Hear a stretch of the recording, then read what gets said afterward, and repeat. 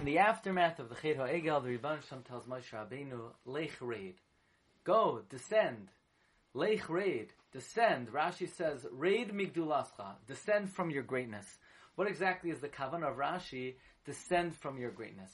In the Sefer Marganisa de Rav of Rev Baruch Frankel Te'umim, Parshas Kisisa, he brings that there are two letters in the Sefer Torah that are spelled large. You have the Dalid of Hashem Echad, Shema Yisrael Hashem Elokeinu Hashem Echad, which is spelled large, so you don't Chas v'Shalom read it Hashem Acher, so you don't confuse the Dalid with the Reish, so it's a large Dalid.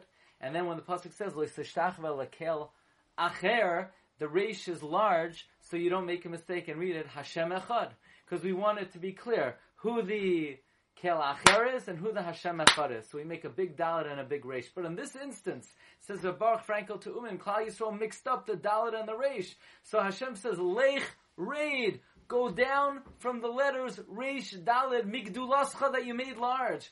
Why you didn't have to make them large? Because Klal Yisrael confused them anyway. So Lech Reid, go down from the Reish Dalet, Migdulascha, from the fact that you made these letters large. It was for naught, because anyway Klal Yisrael confused the two.